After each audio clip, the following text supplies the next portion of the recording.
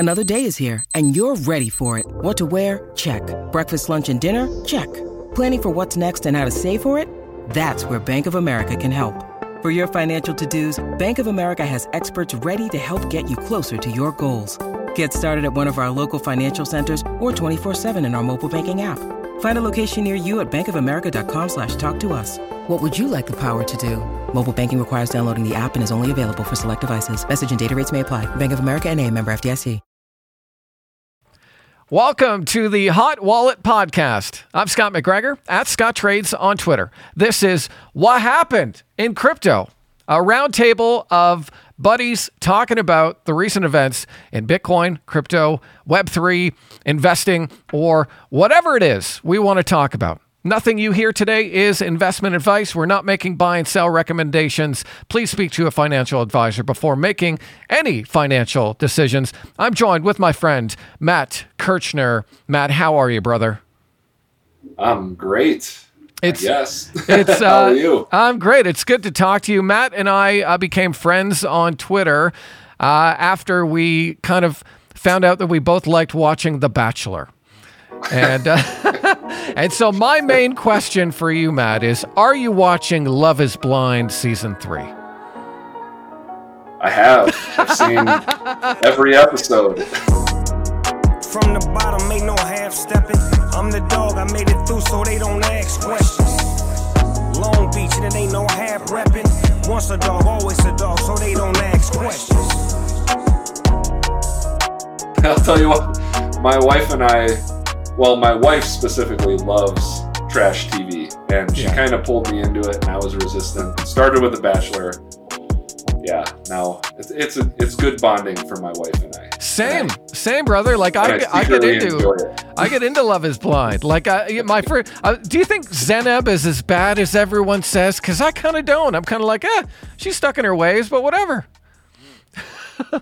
I don't know. I give him a lot of credit for volunteering for this program in general and trying to make it work. So it's hard to get a good gauge of somebody being as bad or as good as they are. It's just no way I could meet someone like that and then have someone film every moment of your relationship. Like, because I'm sure I would look like a major a-hole. If everyone saw my fights with my wife, everyone would be like, that guy's an idiot. Get rid of him, so. A few weeks ago, we finished it up, but like if the guy that Zeneb was with, it was just like, that's not going to work.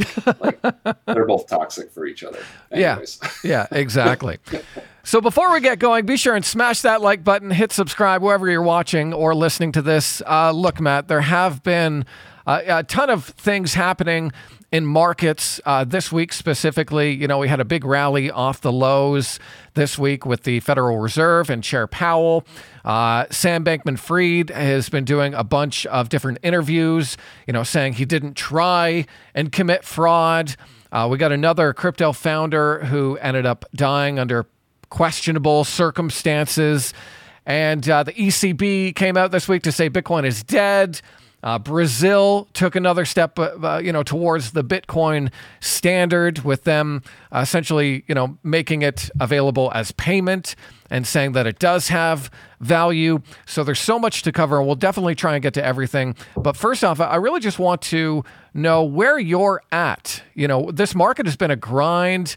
And you've been in the crypto space longer than I have. I remember the first run in crypto that I knew about, 2018, something like that. And there you are talking about The Bachelor and crypto. And I was like, dude, what's with crypto? So you've been in this space longer than I have.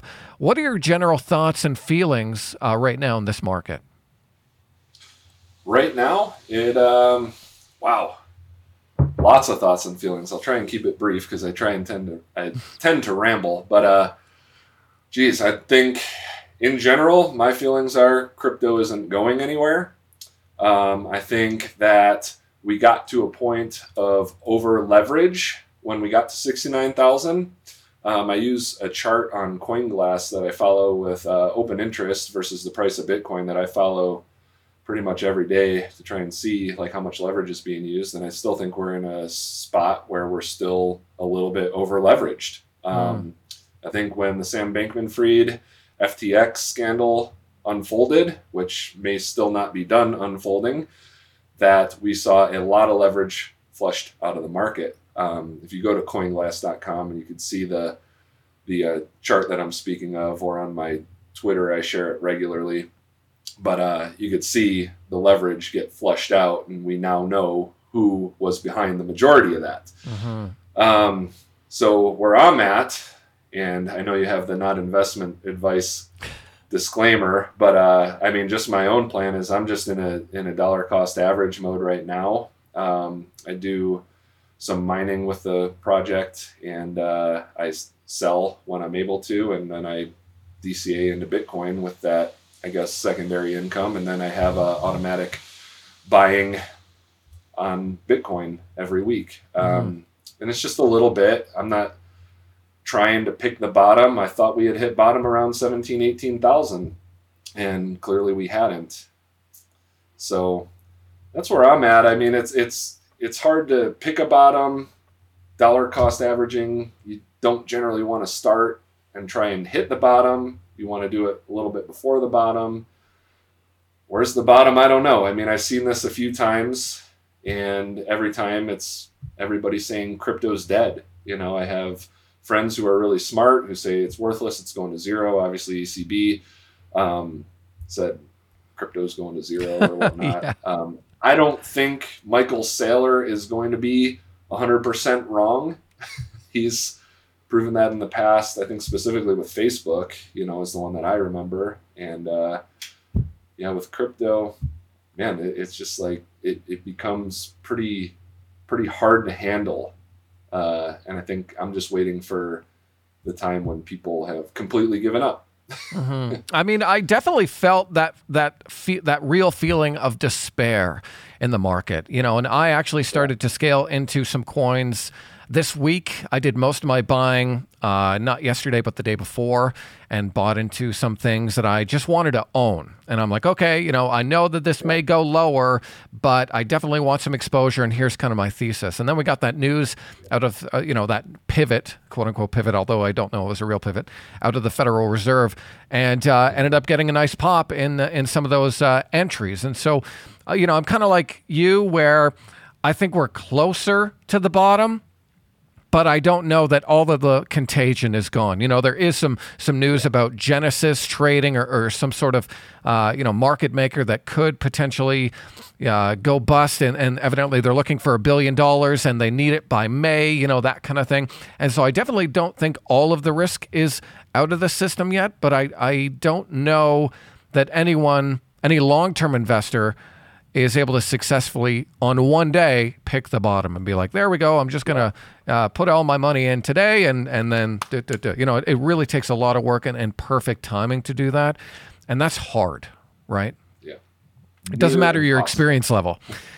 Yeah, definitely. So that's kind of where I'm at as well. So kind of doing a lot of fundamental research and trying to find out which tokens will survive, because not everyone is going to survive coming out of this, right? There's going to be some that continue to be ghost chains and just, you know, end up pumping and dumping like they did the last time. And so I think looking at developer activity is really important. Looking at total value locked is really important. And then social interactions as well. You know, if a community is still interacting with protocol that is down 85%, well, maybe that one has a chance because, you know, there's a group of people that believe in it. And so those are the kind of metrics that I'm looking at.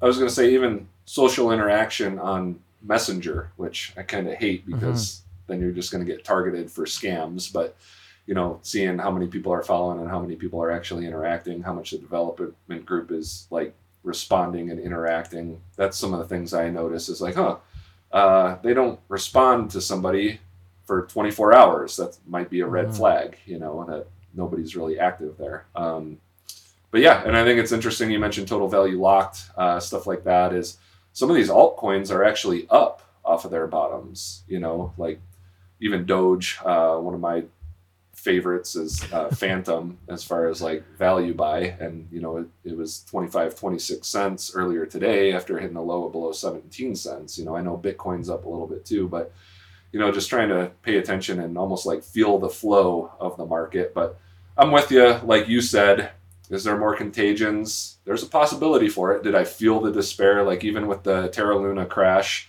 that whole debacle and possible scam. It's like you feel it, and then it's like, could it hit me harder? Could I feel more? And it's like, yes, I feel like there could be more to come. Like I don't feel like it's been rock bottom yet. Of course, I didn't have any money on FTX, fortunately, so those people might be feeling it harder. Yeah, definitely. I feel like there could be more pain. I could handle more pain, Yeah, and I definitely did not trade this market perfectly. I didn't sell everything at 69, 420 or whatever it is. Oh, yeah. And I did some selling up there. But, in hindsight, obviously, should have sold every penny of everything and then just took a vacation for a year. Even from the stock. Well, you did market. awesome on Ethereum. I remember you talking about like you were selling right around 44 or 4,500 on Ethereum. Yeah. You nailed that. Yeah. I mean, don't get me wrong. I did have some good trades. Grateful for that, obviously. And then, grateful to catch some of these moves off the lows because we have been seeing networks like Quant Network do, almost a double. I think it was as low as 50. And at one point it was up to 300, something like that. So there have been opportunities in this market. But it's been hard. It's a hard buy when the news flow is super negative. So the main news flow right now, Matt, obviously, is Sam Bankman-Fried. He is doing a massive media tour. He did an interview with Andrew Ross Sorkin yesterday for the New York Times. It was a very controversial idea, the fact that, hey, here's this guy who potentially committed a fraud, and now we're giving him a platform. It kind of feels like a reality TV show to me, or, kind of like, how some of those murderer documentaries are really popular on Netflix, or, I think it's the Jeffrey Dahmer tapes, those kind of things where people are just, looking with curiosity because they don't know, they don't understand what happened, or they're just like, oh, this guy committed a crime. Let's see if he admits to it. So definitely been kind of a mess in terms of that. I want to play a clip for you. Hopefully I can figure it out on this new platform of basically Sam, coming out to say he didn't try to commit a crime. And at the end of the day, I was CEO of FTX, and that means whatever happened, wherever it happened, I had a duty. I had a duty to all of our stakeholders, to our customers, our creditors. I had a duty to our employees, to our investors, and to the regulators in the world to do right by them, to make sure the right things happened at the company. And clearly, I didn't do a good job of that. Clearly, I made a lot of mistakes or things I would give anything to be able to do over again. I didn't ever try to commit fraud on anyone. I was excited about the prospects of FTX a month ago. I saw it as a thriving, growing business. I was shocked by what happened this month. And, reconstructing it, where there are things I wish I had done differently. He didn't try to commit fraud. Now, I don't know about you, Matt, but I don't know anyone that tries to commit fraud. Do you know anyone that goes, I really tried? Maybe Bernie Madoff. I think there's a handful out there. But I think if you're convicted of fraud, it generally means that you committed fraud and you probably knew about it, What do you think is going to happen to him? Because, while I appreciate the fact that SBF is doing a media tour, part of me thinks it's kind of like psyops, right? Like he's softening the audience to kind of take in some of his opinion and be like, look, he isn't that bad and he's really sorry. What are your thoughts generally of just him doing all of these media appearances? When it comes down to it, I really don't care. I don't care anymore. Trust is gone. Whether he's telling the truth or he's not telling the truth, you can't trust Sam and you can't trust FTX. I think there's probably a mix in me between, number one, media producing like just false narratives or bended narrative, using the narrative and bending it, because why isn't he in jail? This is bigger than Enron. You know what I mean? Mm-hmm. So why isn't he in jail? Either it's being portrayed as fraud and it's not really fraud, and he is just like, yeah, I made a mistake. I did everything within the legal realm and I failed and I lost everybody's money, and that's okay. It's just buyer beware. Or I committed fraud. I'm not in jail. Somebody's protecting me. Or just because he's in the Bahamas and he's got, the legal jurisdiction doesn't reach there or something like that. So I am a textbook overthinker. So I try to steer clear as much as possible and just try and let my own thoughts develop so I can make the best decisions for me. But in my opinion, doesn't matter what he says, doesn't matter if he's telling the truth or not. You can't trust Sam and you can't trust FTX. Mm-hmm. And obviously he made a lot of political donations during his time when he was running FTX and potentially Alameda. And I think there's a high potential that his lobbying and his political donations are definitely swaying not only the media's attention, but also just regulators' attention. Like the CFTC chair or someone from the CFTC came out today to say basically, yeah, it looks like just a typical run on the bank. And well, no, that's not what it was. Not at all. I was just going to say, I don't know if you heard or not, but apparently he made donations to the Republican Party as well. Mm-hmm. Yeah, he was an equal opportunist when it came to politics. So I thought it was interesting because, he said he was the second largest donor, and I guess it wasn't even close because he donated $40 million. And the next highest was, George Soros. Million. George Soros, yeah. It's like $220 million. But he also said, I donated to the Republican Party as well, but journalists are generally liberal, so I didn't want to deal with that. Mm-hmm. I'm like, okay. So you donated $40 million or what? I don't know what amount it was, but why? I think that's the first question is why? Why donate to political parties? Well, I think because he wanted regulators to really kind of sway his way, right? I mean, that was one of the big things that I found out about Sam doing a lot of research into this was that he just wanted his platform to be the winner, and he wanted to paint CZ and Binance as the bad guy, and he wanted to make it look like, oh, look, I'm working with regulators, so just do everything I want, and then we'll be good to go, Yeah. This whole thing it ends up just being bad for the industry because it makes everyone look bad. It makes every crypto look like a giant scam. And, I've been telling my friends, look, there's a big difference between a coin that's made up by an exchange and then used, collateralized and leveraged in other bets and Bitcoin and the Bitcoin network, right? Like the point of Bitcoin and the point of crypto is to get away from all of the troubles of the initial financial system. We're not trying to recreate the same problems that we have, So what do you think? I think it's interesting too, the conspiracy theory now, right? It's like you were talking about buying off regulators, so they kind of turn their head on anything that may be gray area, and it's just there's the conspiracy theory that this was the setup, this was supposed to happen. This was planned to happen. So regulators have a reason to be okay, we need to come in so this doesn't happen. I hate to even mention BitBoy, but he's kind of the one everybody's going to for the news, and it's just stay away from that as much as possible too. Just because it's okay, is this what, was this set up by Gary Gensler for Sam Bankman-Fried to be the fall boy, the one to take the fall so they can get their foot in the door and be come on, $10 billion, $16 billion. Well, I think it was $16 billion and $10 billion of customers' money that was lost. Mm-hmm. It's this can't happen. We need to step in. So when you get to the extreme side of it, you get to the conspiracy theories.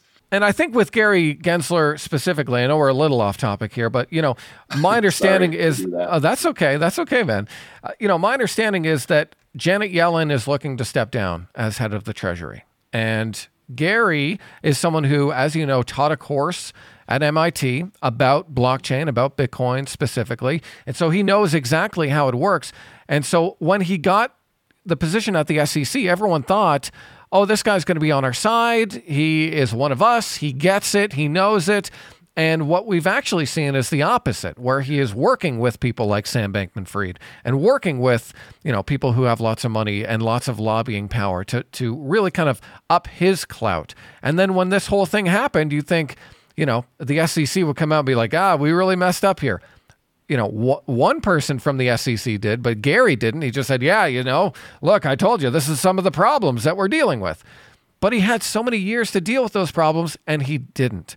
And so my understanding is that with Janet Yellen potentially stepping down or, moving on, he wants that job, and he wants her job. And so he's going to do whatever he needs to, including rubbing shoulders with Elizabeth Warren and, all of these other people who hate crypto, and trying to get them to vote him in to, get a promotion. And so it just seems so self-serving, and unfortunately, Bitcoin is what suffers from it, and technology suffers, and technology gets held back because of people trying to put their own interests first. Yeah, it does. So it's been, this whole SBF thing, I think, has been just a nightmare for everything. But we have had some positives come out of this whole thing, including, I'm going to try and share a screen here, including this right here, where we see Brazil opening up regulations for Bitcoin to be used as payment. Now, this is a big deal. And it's a bigger deal than I think people realize. And here's what I think is pretty important, that it's being used as a means of payment. And it shows that Bitcoin has value. So they're using Bitcoin as a digital representation of value that can be used as payment. And so that, I think, is really key here, because that's been the use case. When anyone says, well, yeah, that's cool, but what's the use case? I'm like, you're sending value across the internet without a third party. There's no bank in between. There's no person in between or institution in between. It's just the software is working. And whatever the price of Bitcoin is, if I want to send Matt $10,000, I just buy $10,000 worth of Bitcoin, and then I can send it to you. And I don't know of a bigger power in the world than trying to send value to whoever you want, wherever you want, whenever you want. Yeah. And so this... Well, what's the alternative, right? It's Western Union, it's wire transfers through banks. It's like, I've bought and sold businesses, and the banks use wire transfers, and you're sitting there when it's, 6 figures plus, and you're either sending or receiving, and you're just like, okay, did it go through yet? Did it go through yet? Did I get it? Did they get it? And I guess I have that same feeling with Bitcoin, where if I'm using a new wallet or something, whether it's on a centralized exchange or whether it's on like MetaMask, it's like, you send the little $10 test one just to make sure you're not sending $1,000 and it's like lost, But I agree with you. And that's one of the reasons that I don't think it's going anywhere. I mean, I think more and more, Brazil is a very, very large population base. Like I think Rio's like second or third largest population. I could be wrong about that, behind like Mexico City or something like that. But that's a lot of people. And like the Bitcoin maxis always say, there will only ever be 21 million Bitcoin. So, I started off in penny stocks, 15, 16 years ago. And it was, you learn the float, the outstanding shares, authorized shares, what all those things mean and what that means towards price movement. And it's like, okay, get your hands on it now, because, I think that's why Kathy Wood says by 2030, Bitcoin, she still sees it as going to $1 million. I mean, you have a country as large as Brazil using Bitcoin as payments with that type of population base. Bitcoin is going to get accumulated. People are going, they wouldn't put it in use as a payment option if there wasn't a benefit to using it. And I think people forget how forward-thinking Latin America really has been. I mean, you think obviously first off of El Salvador and them making Bitcoin legal tender and stuff like that. Absolutely. And then you see this with Brazil. And then they're also coming up with their own Latin America coin. Latin America central bank digital currency that they're working on to send within, and so I think Latin America is really kind of taking the lead in some of these areas, and it's only a matter of time, in my opinion, before everyone else pays attention and goes, oh, you know what? It actually works quite well over there. Or maybe it doesn't. Maybe we'll learn the other way where it doesn't. But I kind of think it will. Well, it's an opportunity. Yeah. It's two things. It's an opportunity and it's a risk, right?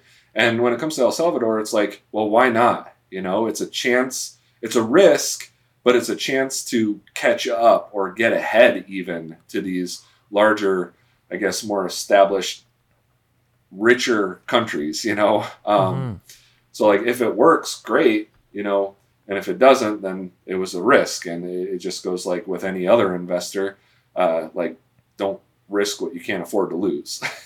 Yeah, definitely. So I think that this is a big positive and something that is getting missed by the market generally. Like if this happened in a bull market, like don't you think Bitcoin was just run up another 10%? I mean, that's kind of what it was like in the bull, where we got a little bit of positive news and then everyone kind of rushes in. And so one thing about bear markets, and bull markets is bad news doesn't really matter in a bull market, and good news doesn't really matter in a bear market. So the fact that I was going to say, even usually, like we would see, like, $500 million this company's buying worth of Bitcoin, and it surged straight up. And then as we started to head down, it was like, they're buying Bitcoin, and it would still just cause it to go. Any news would cause it to go down, and that's what happens. I think the really interesting thing, right, with this Brazil approves bill regulating use of Bitcoin as payment is the key word is the last word in that headline.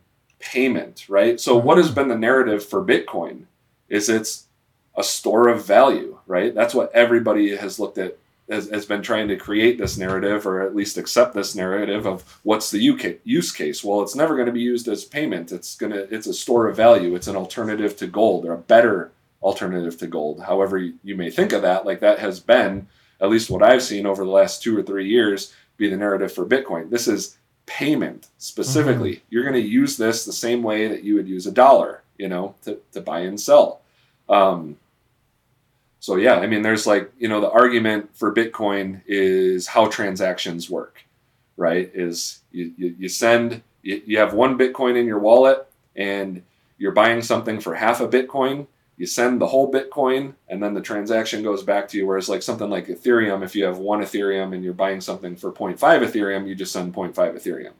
You know what I mean? But this is using Bitcoin as payment. And we have things now like the Lightning Network, that assists in that we didn't have when I first got into Bitcoin, which was, I think, 2015 or 16. Yeah, and I think that's the main way that you value a network at all. You value it by the number of people using the network and the amount of transactions that are happening on the network. And that's how Ethereum works, that's how Bitcoin works, and that's how I look to value some of these networks. Like, we talked off the front basically about, okay, well, what do you look at in terms of metrics for tokens that are valuable right now? Well, number one, you look at how many people are using it, and then how much are they using it? And then that's how you value the network. So if you have a whole country of millions of people and millions of people are using this as a payment network, that's going to up the value because more people are using it. It's just like Facebook. The more people that use Facebook, the more valuable Facebook is. And that's, I think, what a lot of people miss when they look at some of these coins, because we call them coins. We call them money or something like that. And so if people, I think, kind of take a step back and don't look at it as, this is 6,000 different types of money. No, these are 6,000 different types of networks, and they all do different things. Some of them are trying to be one another. One of them is trying to be money. Another one may be trying to be like a social token where I hold value in a community that I'm part of, or, something like that. So I think that this bear market will really kind of show, number one, who the leaders are, but then also it will help people who are new to the space really kind of understand it better so that they can profit more the next time around, because they'll have, kind of that experience under their belt. Is that what you kind of felt, Matt, when you, or maybe how you feel now, coming out of, because you went through the 2018 craziness and now you're here, 2022 craziness. How do you look back at your experience having gone through that and being able to approach the market now? Well, I think that I have confidence in the market in general. I mean, Bitcoin as payment, great. Banks have been using crypto and blockchain for years. Ripple, banks have been using, I remember, the only one I remember specifically is PNC Bank, which I think got bought out or something like that, which was a huge like East Coast, Midwest to East Coast bank.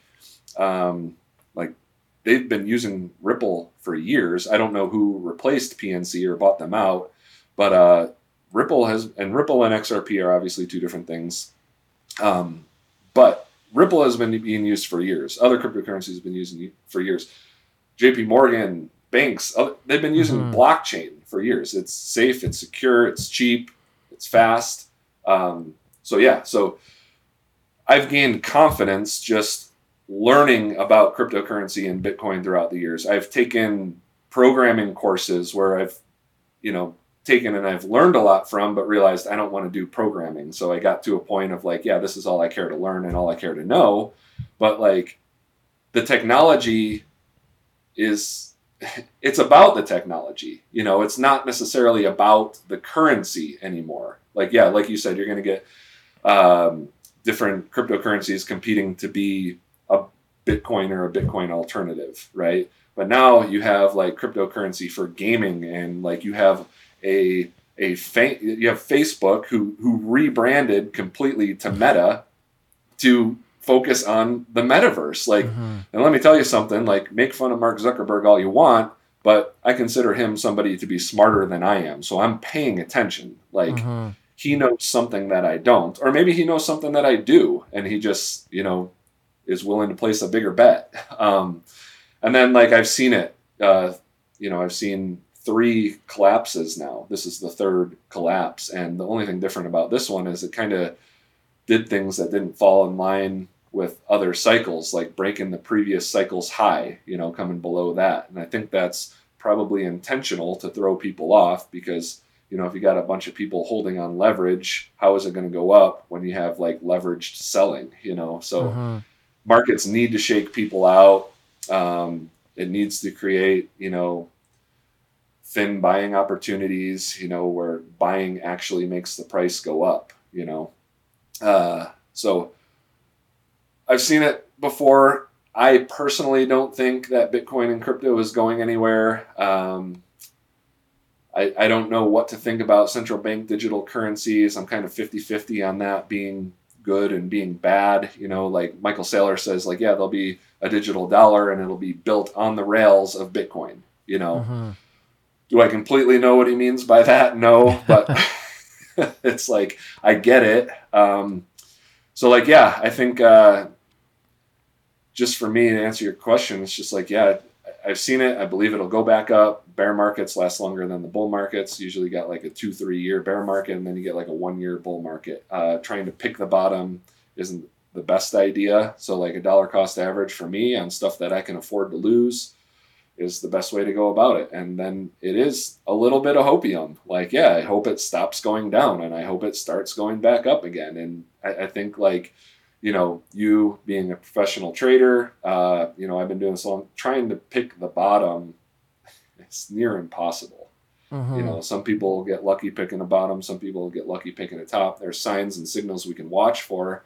And those things and those metrics that I'm paying attention to tell me that it's very possible. There's a high probability that we haven't seen the bottom yet.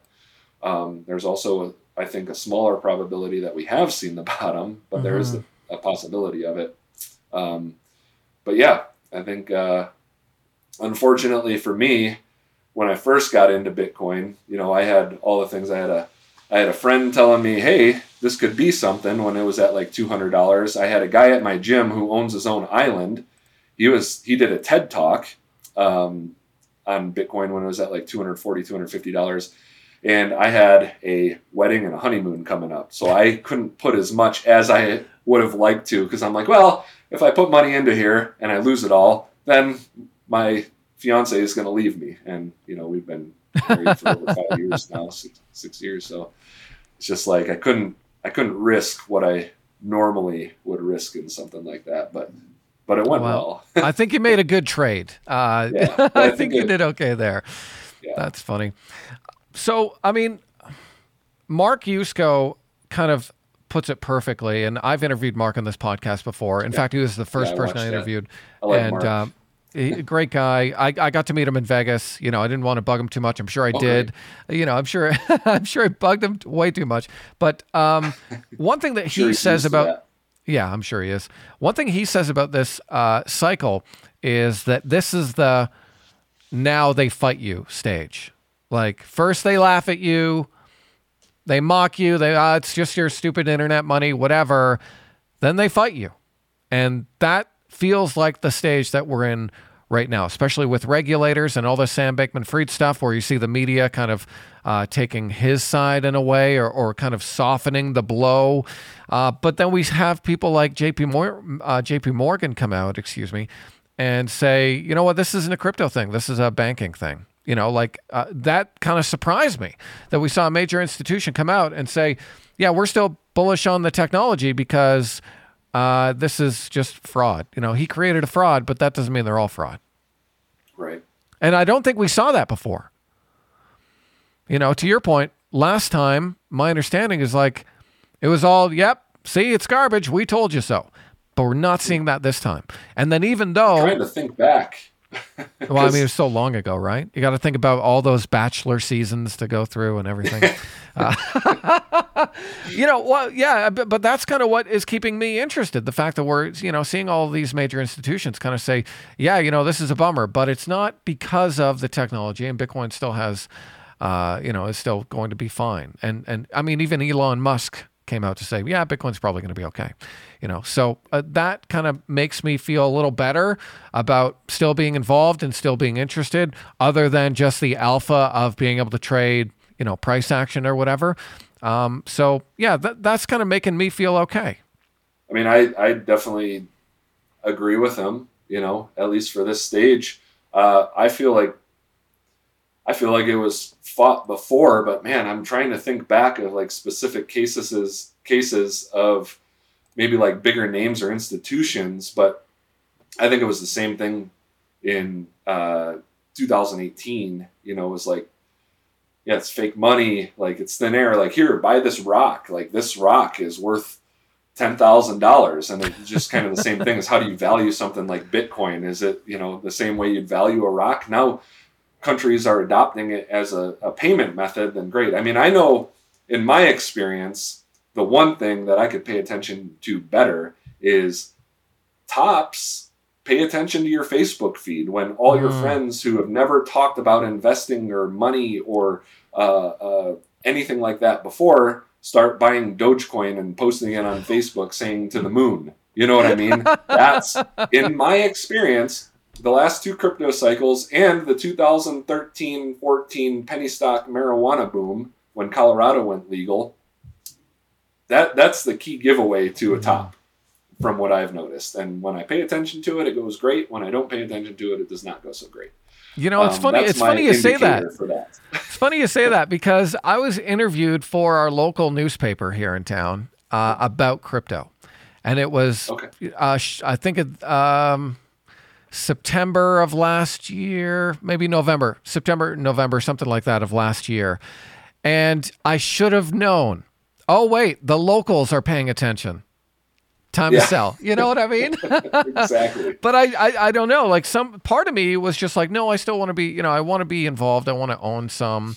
And whatever happens. And, a dollar cost average if it goes down and stuff. But I certainly, from an honesty perspective, I certainly did not expect 69,000, 16,000, within the year. Well, but we've seen 85, 90% drops in the past, and we're at just creeping up on 80%.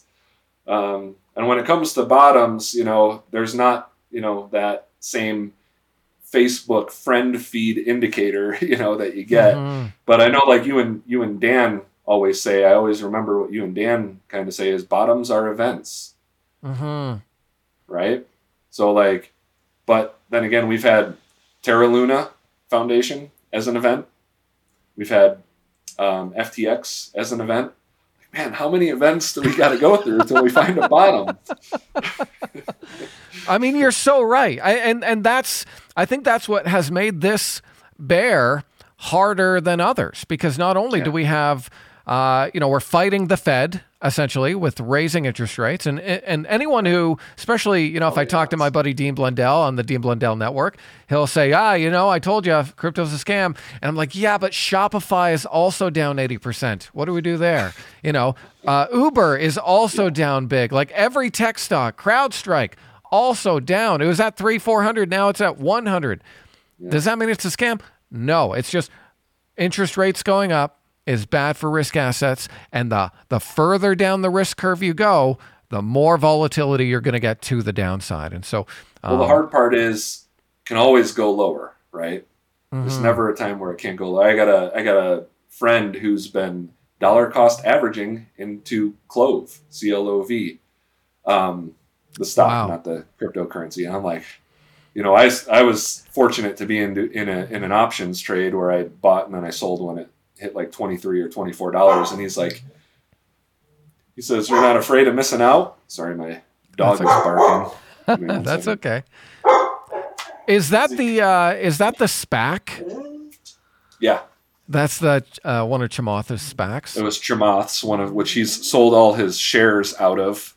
He's like, well, that's a good thing. There's no more. I'm like, no, that's a bad thing. Why would you want to be out of it?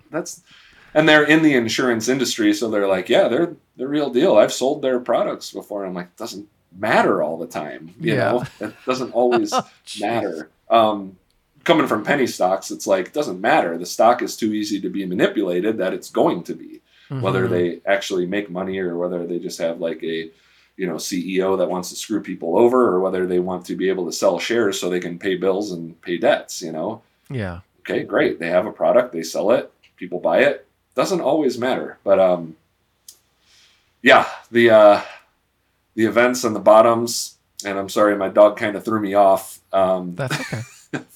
We're live, buddy. This is part of recording a podcast live. Crazy things can happen.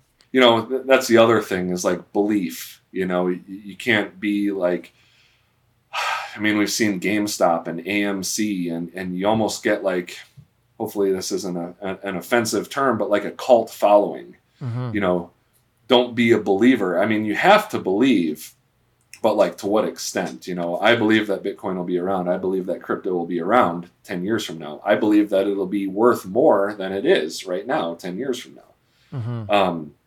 That being said, it doesn't really matter to me long-term what it goes down to. I mean, it sucks to watch, especially, if we go down below 10,000 or whatnot. But long-term, where are we going to be? I think even if we do go down to that level, let's say Bitcoin swipes down to 10,000, there's so many people who I have heard who, didn't participate in the ride up last time in either of them, because it ended up going up twice. Went up and then Elon, brought it down, then China brought it down, and then it kind of went back up again. I know of people who are, great long-term investors who say, yeah, you know what? Bitcoin was a bubble, but I'd buy it at 10,000. Yeah. And so I still think, even if it does drop another $4,000, I think that there is a potential that anyone who missed out on the last run is going to look at that and say, you know what, that's a pretty healthy base of support. Yeah. So to me, that means one of two things will probably happen if we come down more. Is everybody's waiting to buy at 10,000 then, right? And I agree with you. That's kind of like that good, round, even mental number that everybody's got in their head. So, either means that it's going to come down to like 11,000 and then it's going to start running up. So people have to chase it, or people are going to buy at 10,000 and then it's going to come down to like 8,000 just to kind of like, what's the word I'm looking for? Discourage, kind of discourage those people who are like, oh man, so glad I got that second chance to buy at 10,000. Oh man, 7,500. Maybe I was wrong. Yeah. One thing that I've been thinking, Matt, and would love to get your feedback on, is that at this time last year, everyone was cheering Bitcoin 100,000, Bitcoin 100,000. Yeah. This Me year, included. yeah. Oh, yeah. I was too. I thought, oh, yeah, this is inevitable because everyone thinks it's going to happen. But then I thought, oh, wait, everyone thinks that's going to happen, so it's probably not. This year, everyone says Bitcoin 10,000, Bitcoin 10,000. So that has me thinking, well, if everyone thinks it's going to 10,000, maybe it's not. And so that's what caused me to kind of start scaling into some coins this week and just being like, all right, I know it's gone down a lot. I know there's a potential that it can go down more. But if I have that long-term time horizon, okay, maybe I'll scale into a little of this, a little of that, blah, blah, blah. So again, not investment advice to anyone listening right now, but that's kind of my thought. From like a logic standpoint, right? You say scaling in. I mean, that's, in my opinion, just as, this trader, and this is a trade, like it's like, oh yeah, you haven't lost anything if you sold. It's like same thing on the way up. Well, you haven't made anything if you haven't sold, Yeah. So it's just like, this is still a trade for me, scaling in, even if it takes me a year or two to scale in until we start to see it going up again. It's just like, say it goes down to 10,000 and then it goes up from there. If you start scaling in at 10 or 11,000, your average isn't going to be as good as if you started scaling in at 16,000 and scaled in as it went down and then went back up. Because if it's like a scale in over time and you have not necessarily like a dollar value that you would scale, like, oh yeah, I'm going to buy in at this dollar amount, this dollar amount, this dollar amount, or instead you're going to say, oh, I'm going to put this much in every month or this much in every week, or some people have this much in every day. Like, you're going to get the best average when you buy here and you watch it go like that, and then you watch it start going back up.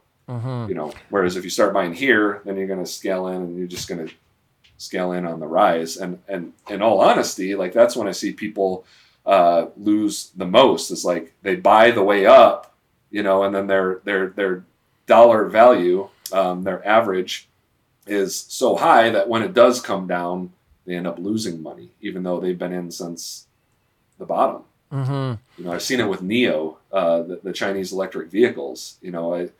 I probably didn't play that one perfectly, but I was buying it below $2, and I seen people, they were buying it at $7 and they were buying in the 30s, 40s, and 50s, and now they're negative on it. It's like, you started buying at $7. It's still not even back down to there, and you're down significantly. But that's just, I guess, my thoughts on like dollar cost averaging and bottoms, and maybe we haven't seen the event, maybe we need a more positive event, probably, but I'm not worried about, at this point, when we were at 40,000, it's like, where's bottom? At 16,000, it's like, I don't care. Well, and I think time frame is everything, right? Like, if you plan to hold this for a long duration, couple of years, then okay. And I know people that use that same strategy with the S&P 500, where, S&P 500, it's down 20% this year. Okay, I'm gonna buy a tranche, my long-term retirement account. So it's not something that is. I know we hear a lot about dollar cost averaging specifically with crypto, but that is not something that is reserved just for crypto. You can do that with index funds, long-term holds in a retirement account or whatever. I mean, that's essentially what a retirement account is. If you're paying money to someone who is managing that money for you, and you're paying money every month, well, that money is just getting averaged into the rest of your investments. And so while we talk about it with crypto, it's not specific to digital assets at all. Well, and how far will the S&P 500 drop? We've been up around 4,000 now in the S&P 500, but is it done? I mean, one thing that people don't think about is like, raise rates to hedge inflation, to stop inflation. Sorry. Well, how does that work? Well, raise rates. I have 3 businesses, and my SBA loan payments are up $1,400 a month, because of the rates raising. And that's everybody who has an SBA loan to buy a business, which is the most common way to go about buying a business if you don't have private investors, or if it's, smaller business. So not only are groceries and gas rising in price, and I think we're getting a hold on it now, because we've seen gas prices come back down a little bit. But that means employees need to be paid more. I've had employees like, hey, I need more money. Like, I can't afford groceries. Okay, I get it. So then businesses have to raise prices, and then they're getting hit on the other side with the banks that they got to pay for borrowing money to buy the business, So giving employees more money, our parts costs are way up. Like I have 3 auto repair shops, and some of the smaller cost items have gone up 700, 800%. I mean, we've seen like $5 parts go up to like $35, It's, my goodness. So, and we can't charge people an increase of 700%, on those. They're just not going to pay it, So then we got to think from a lot of different angles. So is it getting better? Yeah. Is it over? Maybe not. So I don't know. If the market goes down, crypto will probably continue to go down as well. Yeah, I mean, it's a big roll of the dice right now. Obviously, we have the next FOMC meeting coming up. Chair Jerome Powell did signal lower rate increase this time in terms of 50 basis points or half a percentage point. But then there's still the risk of slowing the economy down to a crash. And so, one thing that I know is that rates are still going up. It doesn't mean that rates are not going up. They're still going up. They're just now slowing the pace. Right. And so I think what the market needs to look at is, okay, what is the world like with 5% plus interest rates if that's where we're going to be? So still lots of headwinds out there, still lots of risk out there in terms of the market. And so, it just ends up being a little dangerous for any time frame. Even just swing trading. Swing trading has been a nightmare this year because it's been hard to hold anything for more than 2 days. And I want to hold something. It went up. And then you're like, oh, dang it, I didn't put my stop into profit, and now I'm negative. Yeah, I've found that I cannot give stocks the benefit of the doubt. In a bull market, I'll just give it the benefit of the doubt that it'll be supported at that 21-day EMA. And then whoosh, it gets right down there.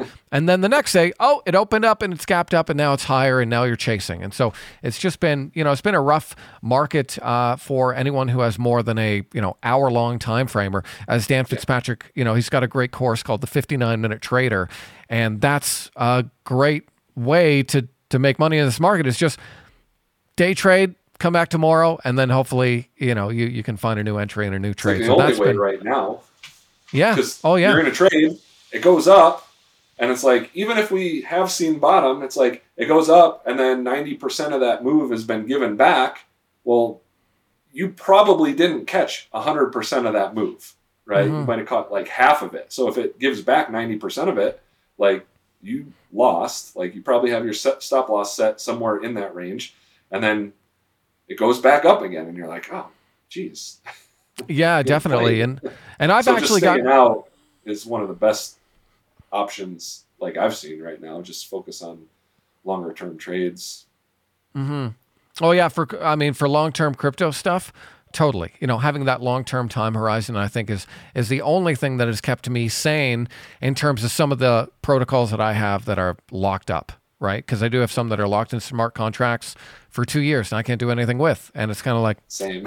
Okay, that's the risk we take. And so you have to have that long term time horizon, but also and that's why I did some selling late last year, where I said, okay, I still like this, but I got a credit card I got to pay off, so I'm gonna sell some of this and then move that money over and stuff. So it's the game we play, Matt. It really is. Yeah. You just have to. You have to force yourself to.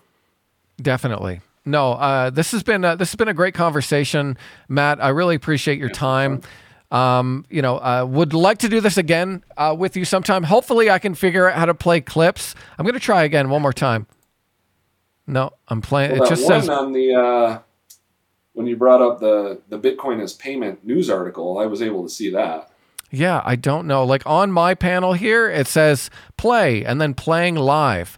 And you should be able to see that. Like my understanding is it should open up. And so I can't scroll down anywhere. It's just one screen. No, it's not you. It's me. I'm going to have to. This is a brand new platform that we're using. It's not you, it's me. Sorry, I've been watching too much of Love is Blind. It's my bad. From the bottom, ain't no half stepping. I'm the dog, I made it through so they don't ask questions. Long Beach and it ain't no half repping. Once a dog, always a dog, so they don't ask questions.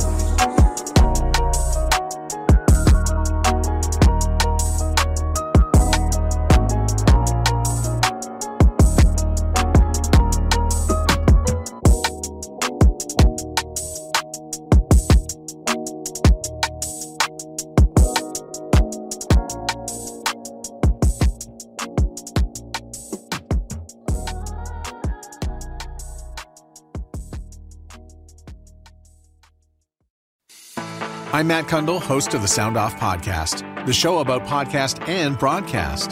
Since 2016, we've been speaking with amazing people who have populated your ears for decades. Legendary broadcasters, research wizards, talent experts, podcasters, voice talent. Almost 400 stories, all for free. Subscribe or follow the Sound Off Podcast on Apple Podcasts, Spotify, Amazon Music, or at soundoffpodcast.com. I'm Jeff Woods, and I'm shining a light on music and the rock stars who make it. He just was one of those people, he stood out. He was a magic guy. He really was a magic guy. We all have faults. He had the same amount of faults as we all had. This was before Led Zeppelin. Robert was full on. I mean, he was Led Zeppelin without the band behind him. He had the hair, the jeans, the whole thing, you know, and he was amazing. The Records and Rockstars podcast, heard around the world and yours to hear wherever you get podcasts. All the episodes from JeffWoodsRadio.com. Another Sound Off Media Company podcast.